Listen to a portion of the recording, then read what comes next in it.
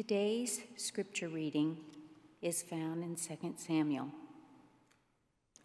Hannah prayed and said, "My heart exults in the Lord. My strength is exalted in my God. My mouth derides my enemies because I rejoice in my victory.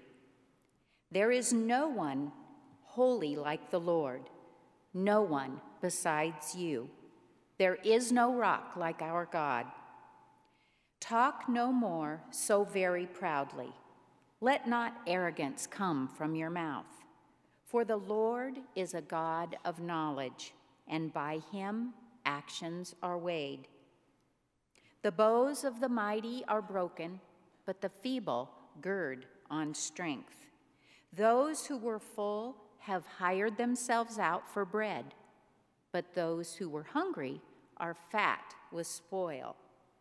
The barren has borne 7, but she who has many children is forlorn. The Lord kills and brings to life. He brings down to Sheol and raises up. The Lord makes poor and makes rich. He brings low, he also exalts. He raises up the poor from the dust. He lifts the needy from the ash heap to make them sit with princes and inherit a seat of honor. For the pillars of the earth are the Lord's, and on them he has set the world. He will guard the feet of his faithful ones, but the wicked shall be cut off in darkness. For not by might does one prevail. The Lord, his adversaries shall be shattered.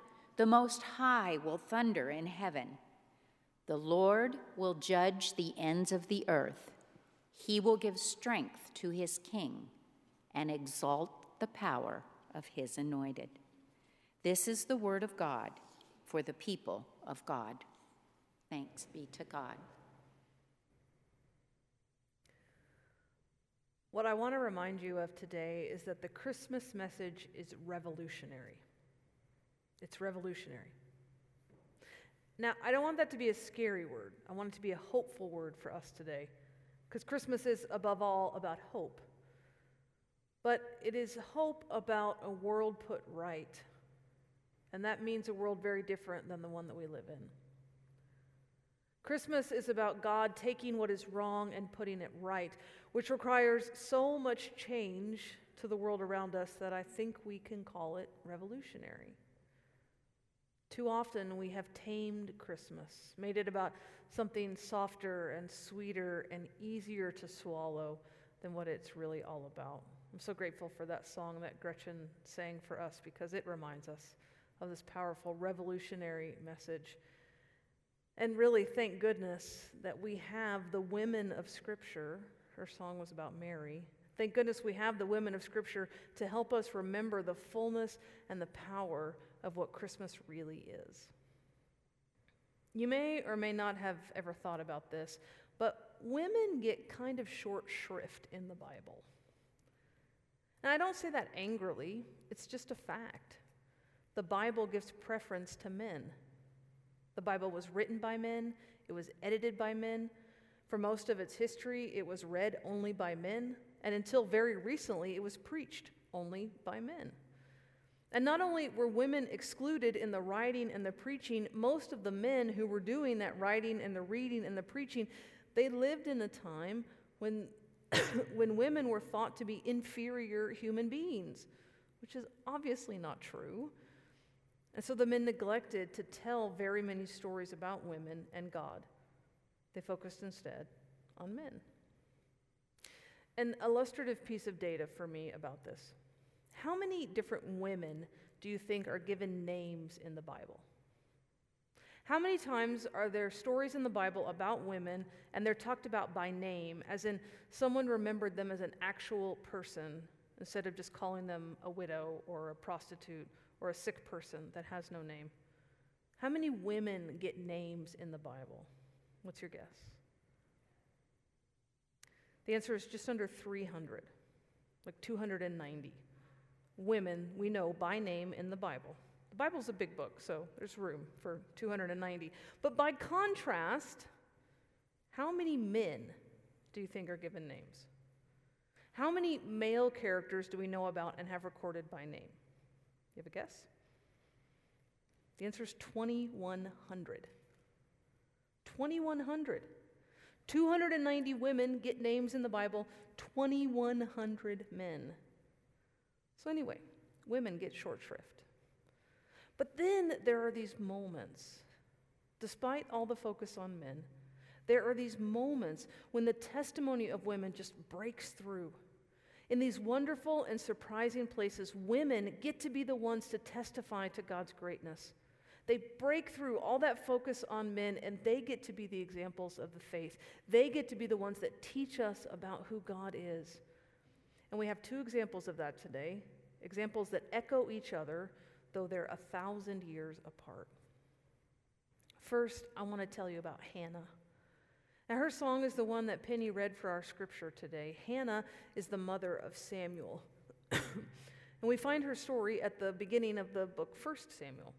In case you don't quite remember, Samuel is a prophet in ancient Israel, and he's really important because he's the prophet who chooses both King Saul, who's the first king in all of Israel, and then later Samuel chooses King David, the greatest king in all of Israel. So Samuel, he was kind of a miracle baby in himself. Hannah, his mother, had a very hard time conceiving. She prayed so fervently in the temple for a child. She prayed so fervently that the priest, a man named Eli, actually came and saw her, and he thought she was drunk and told her to go home. She wasn't drunk. She was just earnest. She was desperate, actually. She couldn't go to the fertility clinic. The only recourse she had was prayer. Some of you have wished and waited and wanted a baby that badly. You understand the struggles of infertility. You know the pain of miscarriage. Hannah was in the middle of all that. And then miraculously, her prayers were answered and she became pregnant with Samuel. I wonder, what did you do when you found out you were pregnant? I haven't had this experience, but most of you have. Either you yourself or your partner living in your house had a moment when you found out they were pregnant. So how did you react? Do you remember? What did you do? I'm guessing not many of you did what Hannah did, which was she sang a song. She sang a song all about the things that God is doing in the world. It's kind of unusual, but that's what she did. She sang a song, and we have that song of thanksgiving and praise, the scripture reading for today. And in the song, Hannah makes this claim that God is doing something revolutionary in the world, that what was upside down is being put right. Just listen again to a few key lines from her song. She says, "The Lord is a God of knowledge, and by him actions are weighed. The bows of the mighty are broken, but the feeble gird on strength. Those who were full have hired themselves out for bread, but those who were hungry are fat with spoil." She's saying people that have military power, the ones in charge most likely, they've had their power taken away. Their bows have been snapped. And the weak ones, the ones with no power, they're given strength. The ones who had more than enough to eat, they're scrounging around for food. But the hungry, they have their fill. She also says, he raises up the poor from the dust. He lifts up the needy from the ash heap to make them sit with princes and inherit the seat of honor. Do you hear this bold proclamation she's making, this giant reversal? She says the ones who were forgotten or left out, they've been remembered. The ones who were struggling, they've been given their fill by God. And the ones who hoarded, the ones who cared only for themselves, the ones who focused on their riches and their power, they've been brought low.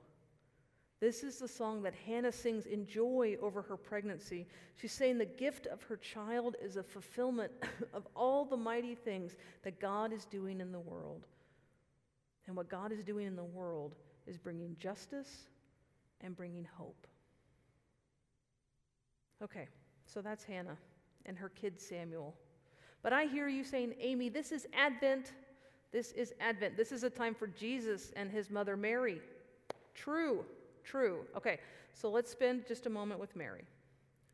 All the Gospels agree that Jesus had a mother named Mary, but they don't all treat her with the same seriousness. Thank goodness for Luke. Thank goodness for the Gospel of Luke, and we get this beautiful picture of who Mary is. Preaching professor James Kay reminds us that Mark, Gospel of Mark, he skips the birth of Jesus altogether. And Mark's Jesus seems kind of indifferent to his mother when she shows up with his brothers in chapter 3 of that gospel. As for Matthew, Mary's there, but she's mute. Not a word leaves her lips. He says she's present, but silent as the night in a certain beloved carol. For his part, Paul, the Apostle Paul, he thinks it's worth remarking that Jesus was born of a woman, but he never bothers to mention her name. But Luke remembers Mary, and in his gospel, she does not keep silent. Luke's Mary has something and someone to sing about. It's true, Luke's Mary, she has someone to sing about, and that someone is Jesus. She's told by the angel Gabriel that she's pregnant, or she would become pregnant, and also that her relative Elizabeth, who we talked about last week, Elizabeth and Zechariah, that Elizabeth was 6 months pregnant. So after that moment of annunciation, Mary rushes down to see Elizabeth. The scripture says she makes haste, at least as much haste as you can make when you're traveling 80 miles by walking. When she got to Elizabeth's house, the baby inside Elizabeth kicked her hard, or as Elizabeth said, he leapt for joy, causing Elizabeth to shower all these blessings on Mary. And Mary, in turn, there in Luke chapter 1, Mary sings a song of praise to God. She sings a song of wonder about what's happened to her, a song of joy about God's amazing acts. Now, surprisingly, the song that Mary sings is not actually about her baby. It's not about what he's going to do or what he's going to be like. Did she know? I don't know. But instead of singing about the life of her son, Mary sings about God and what God has accomplished.